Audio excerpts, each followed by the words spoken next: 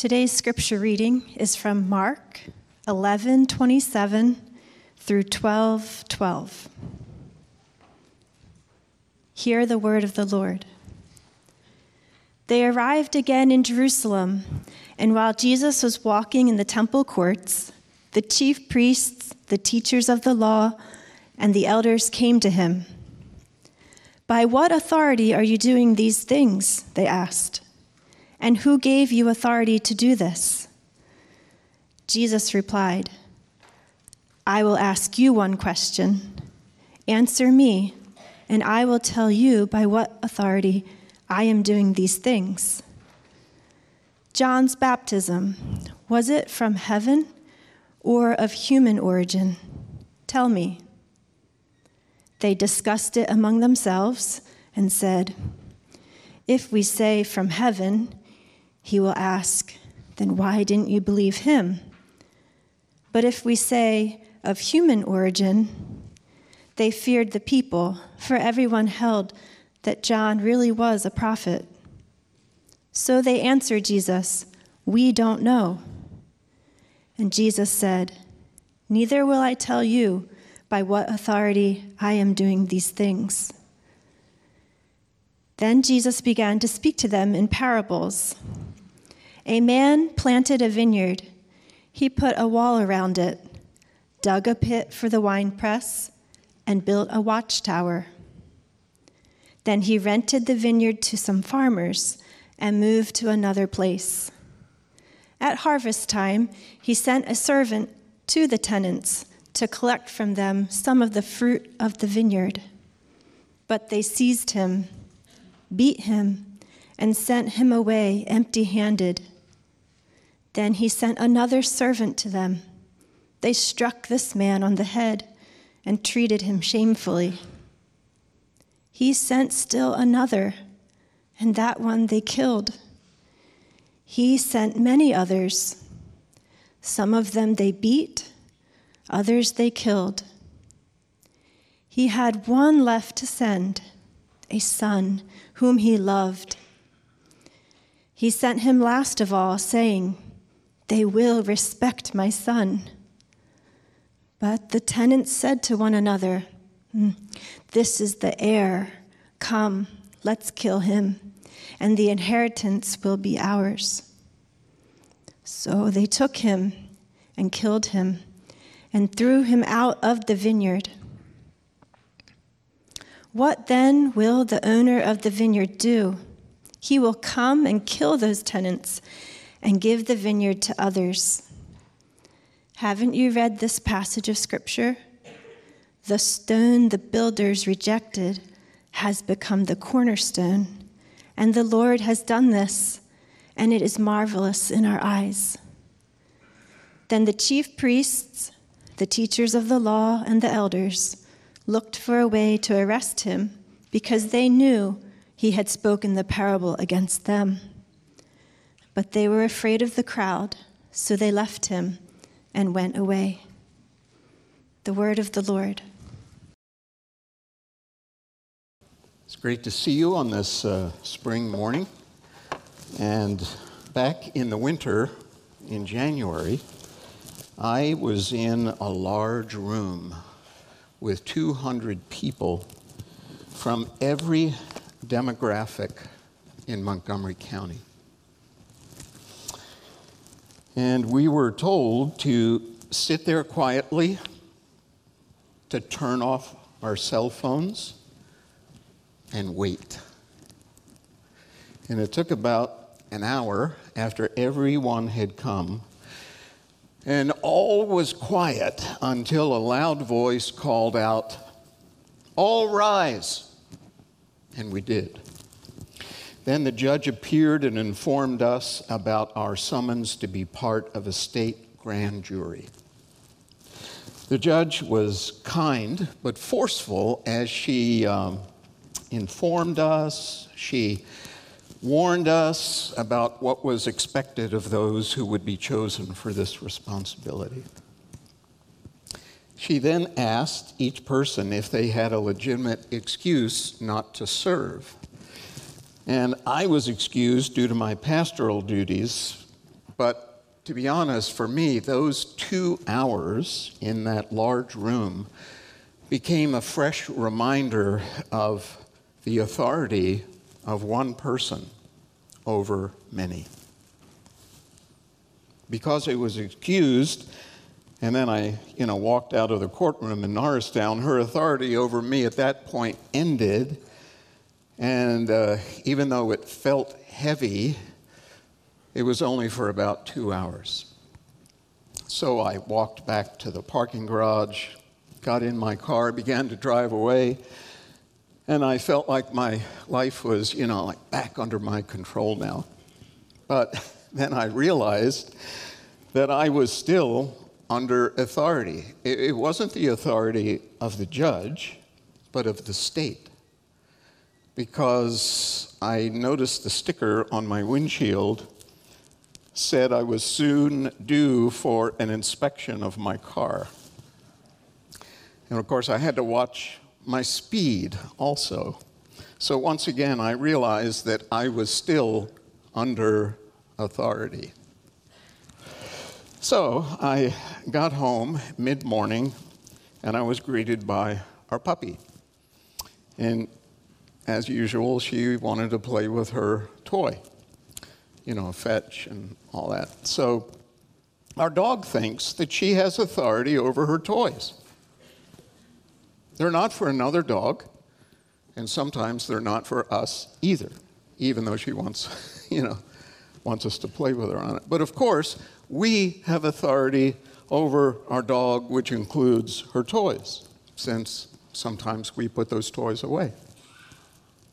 And our dog, I think, reluctantly realizes that she also is under authority. So, you see, we can't get away from it. Every one of us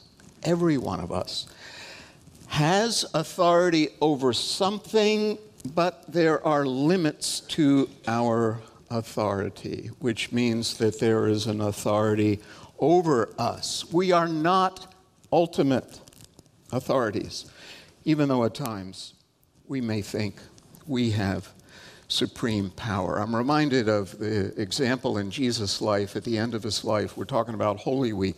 You remember when Pilate says to Jesus in John 19, "Don't you know I have authority to release you or execute you?" Remember what Jesus said? He says, "You don't have any authority except that which is given to you by my Father." It's a good reminder. So, today's 2 stories from Mark's Gospel are about authority. Jesus' authority. Now, remember the context. You've been with us for a few weeks, or if you know how Holy Week goes, you know that a few days before this, Jesus had ridden in on Palm Sunday to the city, claiming the rights of divine kingship. Pastor Jen preached on that a few weeks ago. We will actually celebrate it next week. We're a little out of sync in our look at Mark's Gospel. But what happened right after that? Instead of going to the Roman palace to claim governmental rights, he goes to the temple and cleans out those money changers who were in it for profit. So you could understand that this man from Galilee, "Who is he coming into our territory?" said the Jewish leaders. "How dare he?" No wonder then that Mark's passage today talks about Jesus' next entry into the city. And if you've been following Mark's Gospel, this is really the way he's showing us who Jesus is. In the first 7 chapters, Mark told us a lot about Jesus' authoritative teachings, his miracles, to say, who is this man? And then in chapters 8 and 9, Mark moved to some passages where Jesus was calling people to follow him, not casually, but to deny themselves, to take up their cross. And this is before Jesus died on a cross. Everybody knew that was saying, you've got to be willing to be executed to follow me. That's a high bar, isn't it? And then in Mark 10 through 12, these chapters that we're in right now, Mark shows us opposition, how people resist this authority and the call to follow. So, you ready to look at these two accounts? And we'll walk through them to see how Jesus tackles the struggle head on with these Jewish leaders who claim to have God's authority. And this first one in verses 27 through 33, right at the end of chapter 27, say it so clearly. So here's how it goes. Beginning in verse 27. They arrived again in Jerusalem, and when Jesus was walking in the temple courts, the leaders, the Sanhedrin is what the Jewish leaders called themselves, the leadership body, the council. There were 70 men composed of chief priests. Those are the men that controlled the temple complex. The high priest, and he was one man, of course, high, and then the other priests, and it was a lucrative business venture. You got to believe this. That's why Jesus had to go in and tell those money changers, get out of here. They were taking a cut on every animal that was sacrificed.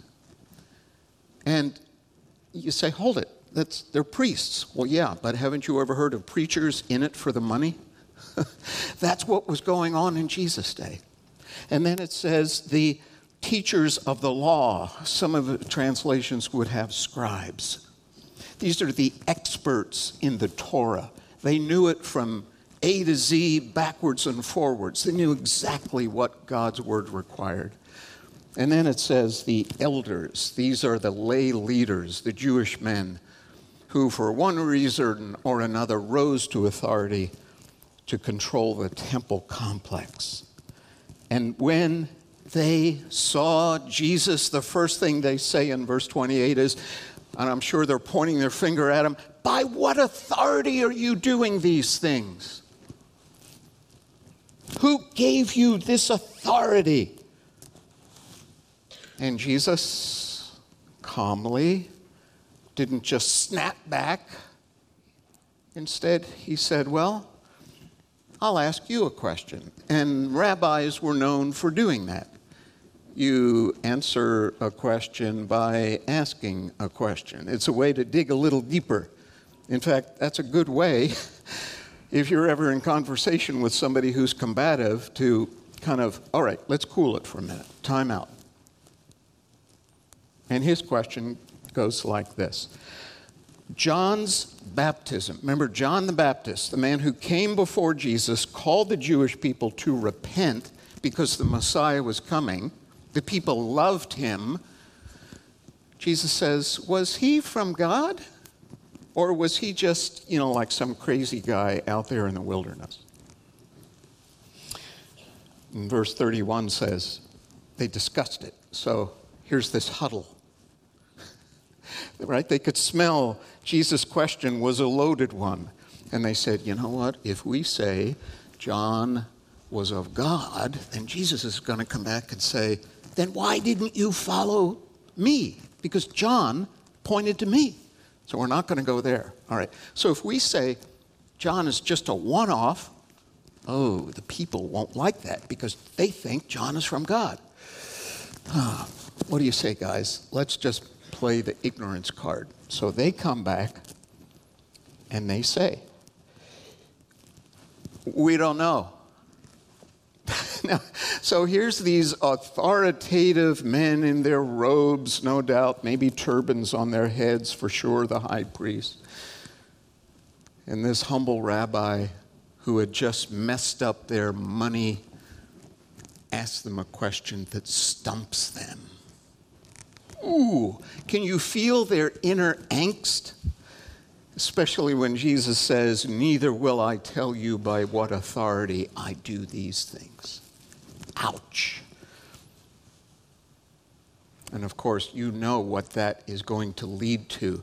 Jesus is fueling the fire for his crucifixion on Friday. This is probably on Tuesday or Wednesday. So he doesn't answer their question. He kind of frustrates them. But then it says in chapter 12, he told a parable to them. Oh, so he doesn't directly answer the question because the answer is obvious. But he tells this parable. Now, again, because we're not used to agriculture, it sounds a little strange to us. A vineyard.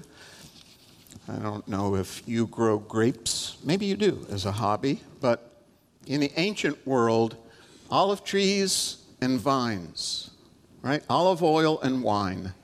That was, and bread, of course, the staples of food and drink. So everybody knew what a vineyard was, a place to grow grapes. And Jesus is going to tell this parable, and each person or groups of people in this parable is going to stand for someone or some group of people.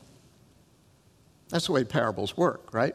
They're analogies set alongside reality. So I'll explain it in a minute here, but you probably know that the way it works here is that God is the owner of the vineyard.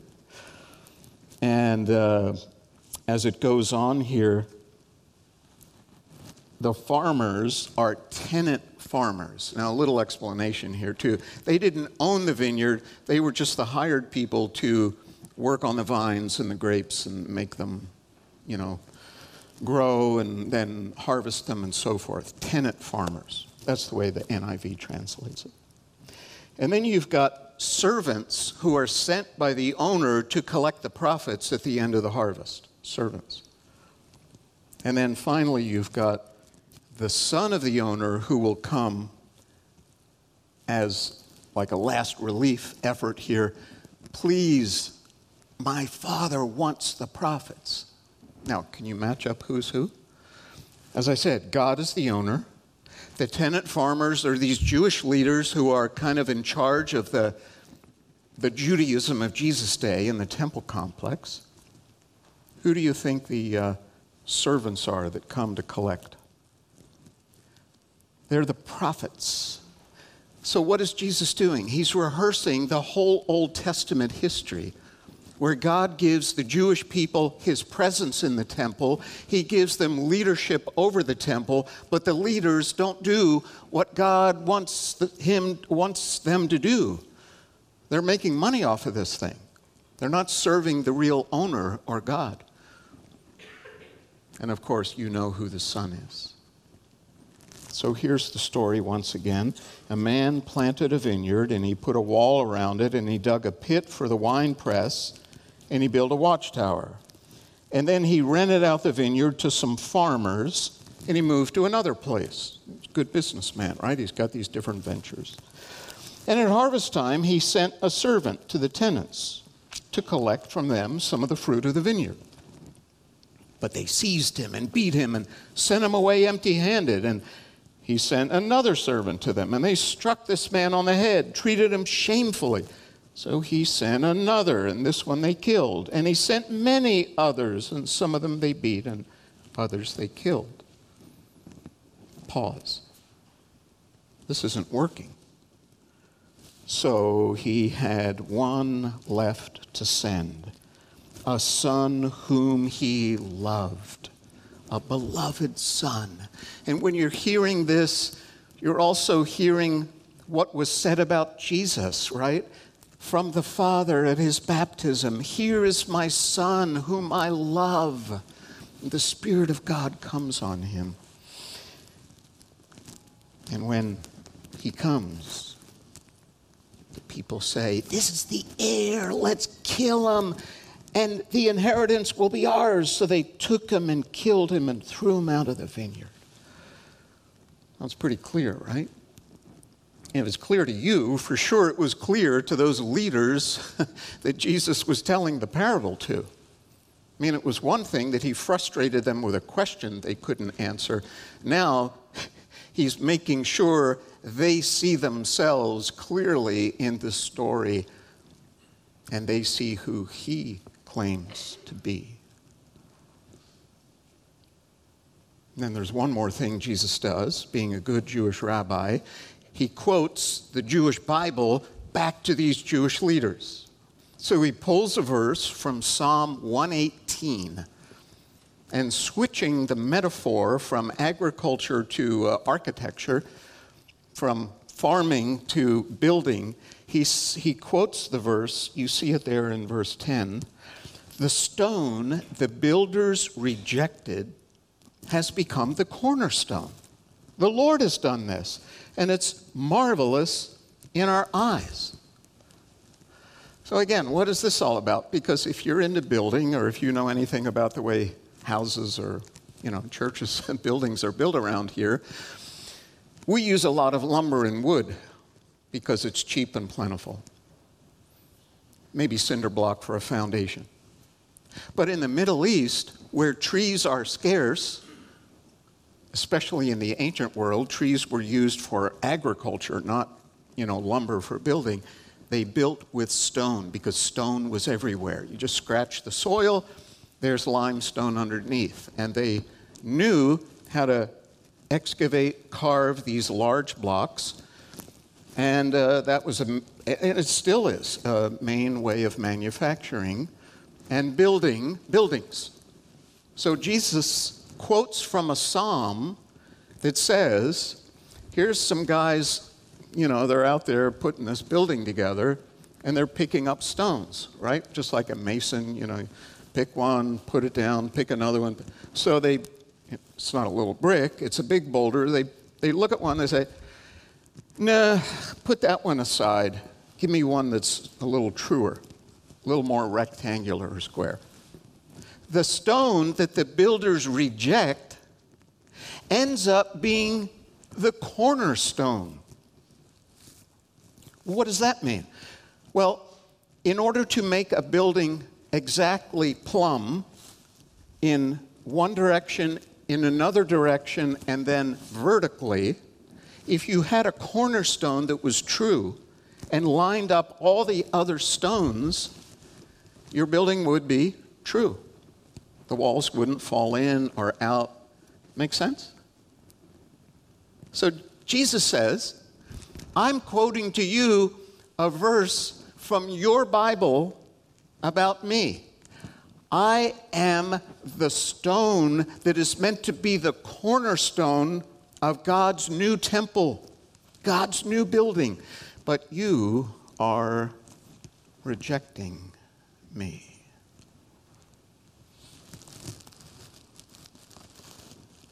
And verse 12 says, then the chief priests, the teachers of the law, and the elders looked for a way to arrest him because they knew he had spoken the parable against them. The rage burns inside, but they were afraid of the crowd, so they left him and went away.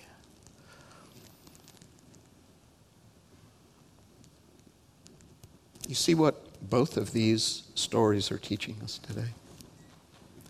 Jesus, only Jesus, we just sang it, has ultimate authority. That's what these passages are all about. Jesus is God's unique, beloved Son, and he comes to humanity to redeem us. And even though he may be rejected, he will be accepted by some because he is God's cornerstone. He is the chosen one to bring redemption to the world. This is a truth that we need to hear because all of those other competing authorities, even in our ears, are calling us away from Jesus to self-sufficiency. So, before we talk a little bit more about, what that means, let me just ask this question. Is this the only place, do you think, where Jesus' authority is put on display? Well, of course not, right? If you know your Bibles. In fact, if you know the book of Mark, Mark has already shown us this. I'm just going to read some verses without comment so you feel the force of this. Here's Mark 1:22. The people were amazed at his teaching because he taught them as one who had authority, not as the teachers of the law. Or 1:27, the people were all so amazed that they asked one another, "What is this, a new teaching and with authority? He even gives orders to impure spirits, and they obey him." Mark 2:10, when Jesus was healing a paralytic man, he said, "I want you to know that the Son of Man," that's him, "has authority on earth to forgive sins." So he said to the man, "I tell you, get up, take your mat, and go home." And he did. Mark 3:15, Jesus appointed 12 that they might be with him and that he might send them out to preach and have authority to drive out demons. Now that's just Mark's gospel, where the word authority is mentioned. It doesn't have to be mentioned when Jesus is, let's say, on the Sea of Galilee during a storm, and he says, "Silence!" You don't have to say, if you're Mark, "and he said with authority." Jesus controls demons. He controls weather. He controls forgiveness. Who is this one with absolute authority? That's why other scriptures say the same thing, like John chapter 5, where Jesus said, "For as the Father has life in himself, so he has granted the Son to have life in himself, and he has given him authority to judge because he is the Son of Man." Or John 17, Jesus prays, "Father, the hour has come. Glorify your Son, that your Son may glorify you. For you granted him authority over all people, that he might give eternal life to all those you have given to him." Two more. Remember the last words of Jesus on earth before he went back to heaven? You probably know it, right? "All authority in heaven and on earth has been given to me." That says it all. Exclusive, absolute, supreme authority. And that's why Paul can say in Ephesians 1:22, God placed all things under Jesus' feet and appointed him to be the head, the authority over everything. Jesus has ultimate authority. Scripture records it. So make sure that you're convinced of it.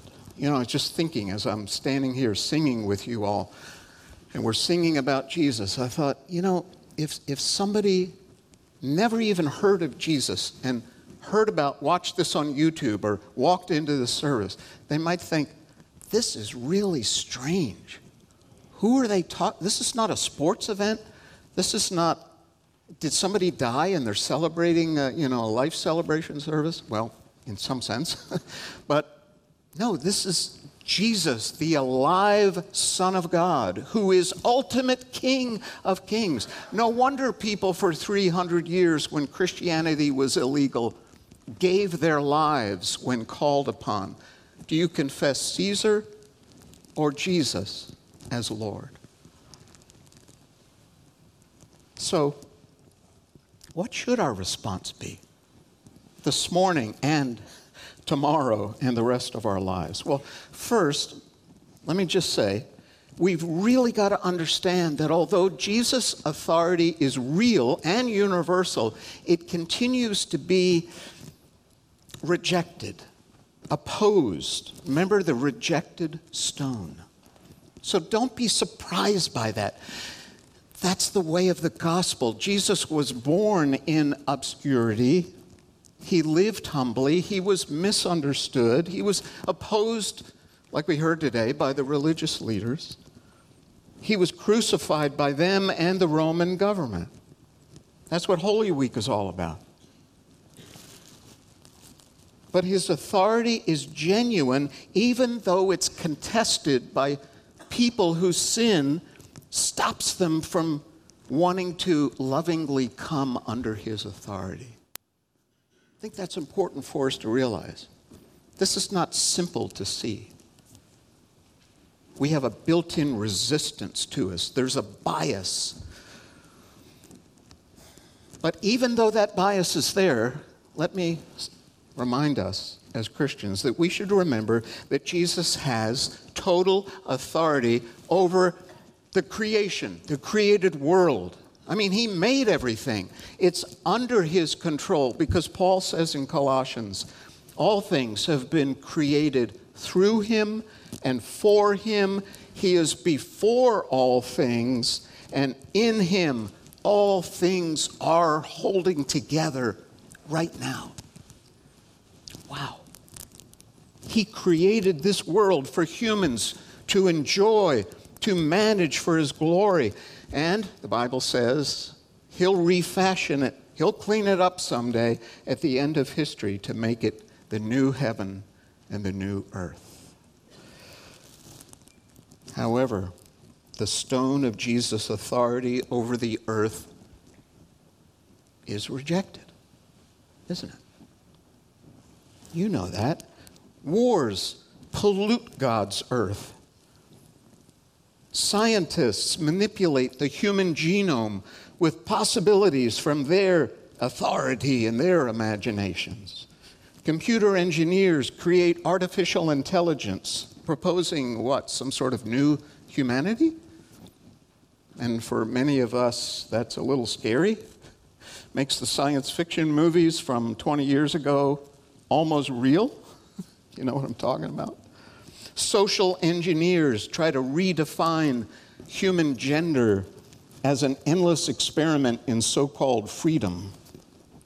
And godless evolution elevates random chance above divine design.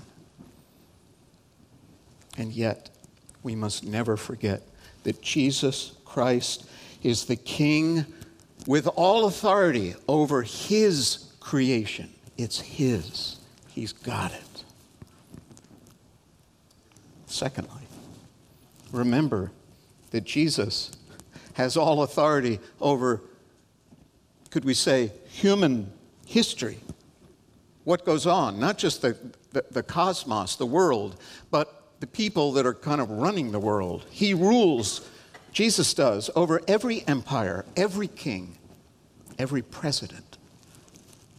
Since he is the Son of Man, he calls himself that.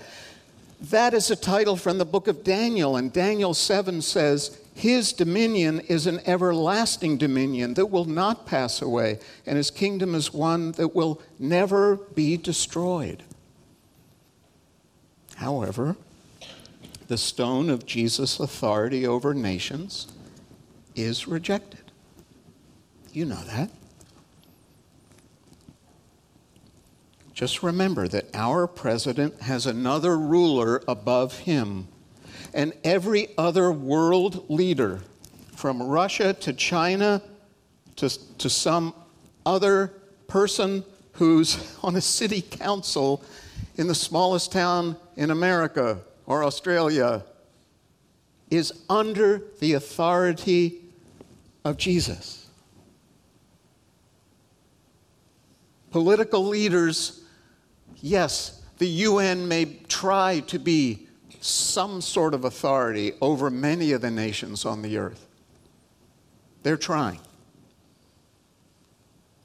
But it's the united reign of King Jesus that is happening now.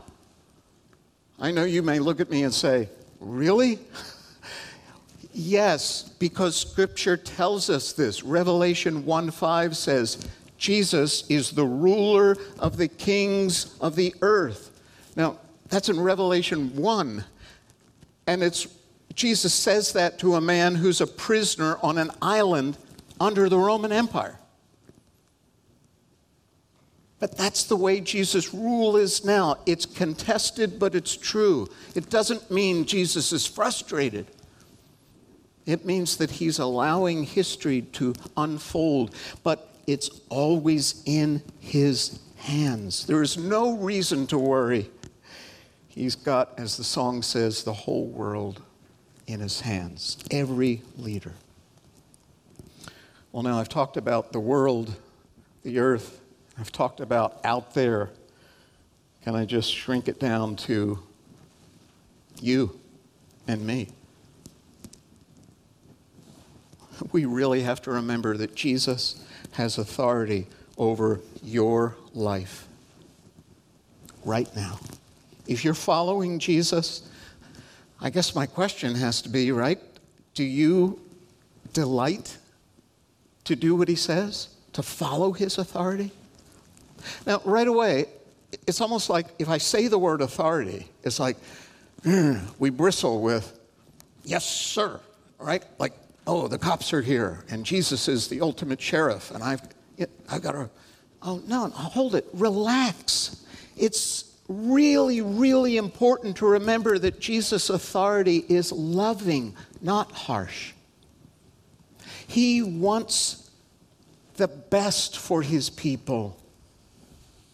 He wants to guide us to green pastures because he's restoring us into his image.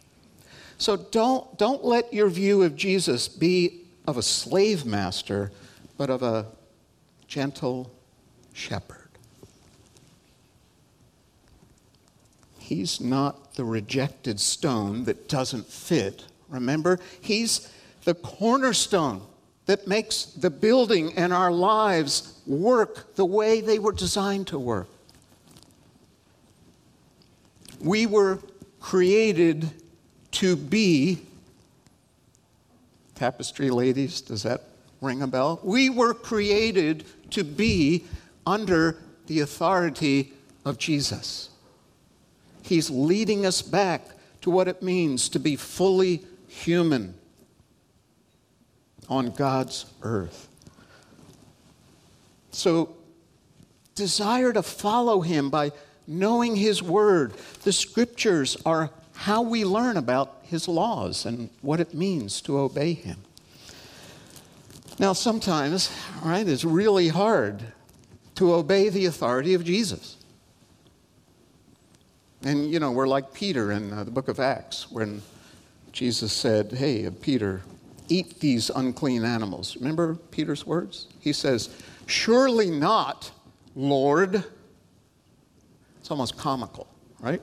You're the Lord. You've just told me something, but I'm not going to do it. Well, we can laugh at ourselves too, because we may call him Lord and not do the things he says, but it's kind of, right? Like, really? Can I remind you that when you feel that way, like, I don't want to do that. That's not in my best interest. That's when we've got to remember that the gift God gives us in making us his children moves our heart in his direction. Listen to what Ezekiel promised God would do in chapter 36. I will put my spirit in you and move you to follow my decrees and be careful to keep my laws. What a salvation is this? It's not like Jesus is up there and we're down here and we're trying the best. He actually comes into our hearts. He changes our wants, not totally, but in the direction that we will be totally. It's a down payment. So lean into that. Learn what his voice is like. And remember that not following Jesus disconnects you from that close fellowship with him and what he wants for you. So, that's why Paul said we take every thought captive to make it obedient to Christ. So what would that look like today? Maybe when you're sitting right here. Well, first of all, I think it's important to remember you got to kind of identify the issue. What is the issue here? And, there's tons of things I could talk about, right? I just wrote down a few, like gossip. How do you talk? Your speech. Discontentment about your life or your possessions. Or your appearance isn't the way you want it. Or your temper, your anger, or maybe something about the use of money. So find that point where your will or Jesus' will. And then, hopefully, you say, all right, time out. What does Jesus want me to do here? And if you don't know, maybe you've got to discover it. That's why we should be in the Scripture, always learning the will of God. And then there comes, what should I call it, the fork in the road? You know, the time at the crossroad where you've got to say, all right, I'm going to go his way or my way. And the outcome is either obedience or disobedience. And the fruit, the result of obedience is usually joy, peace.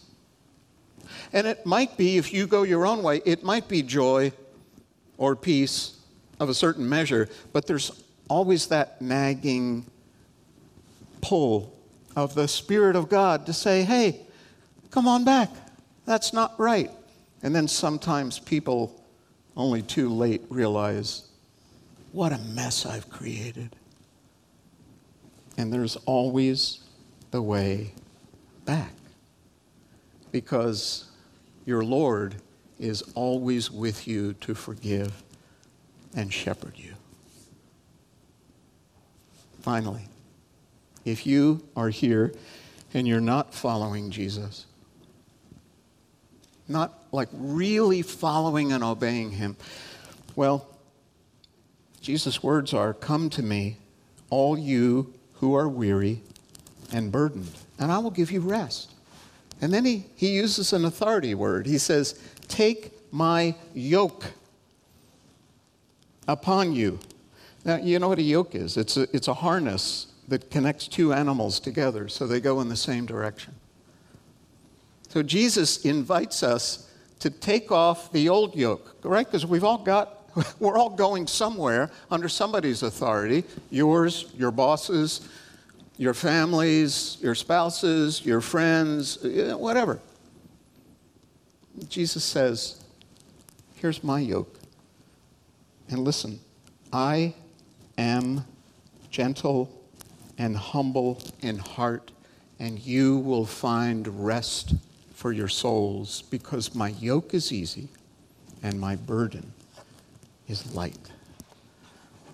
See, if you've never come to Jesus today, do it before you leave this service. I'll be up front here if you want to just come and talk, if you want to pray by yourself or with me. Jesus is King of Kings, Lord of Lords, and he is your Lord, your loving shepherd. Oh, Father, thank you for sending us your Son. In our own hearts, Lord, we would have been like these Jewish leaders and the Roman authorities and put him to death. But we thank you that by your grace, you continue to give him new life and your people new life as we look to Jesus, the King of Kings. So we crown him with many crowns. In his name we pray. Amen.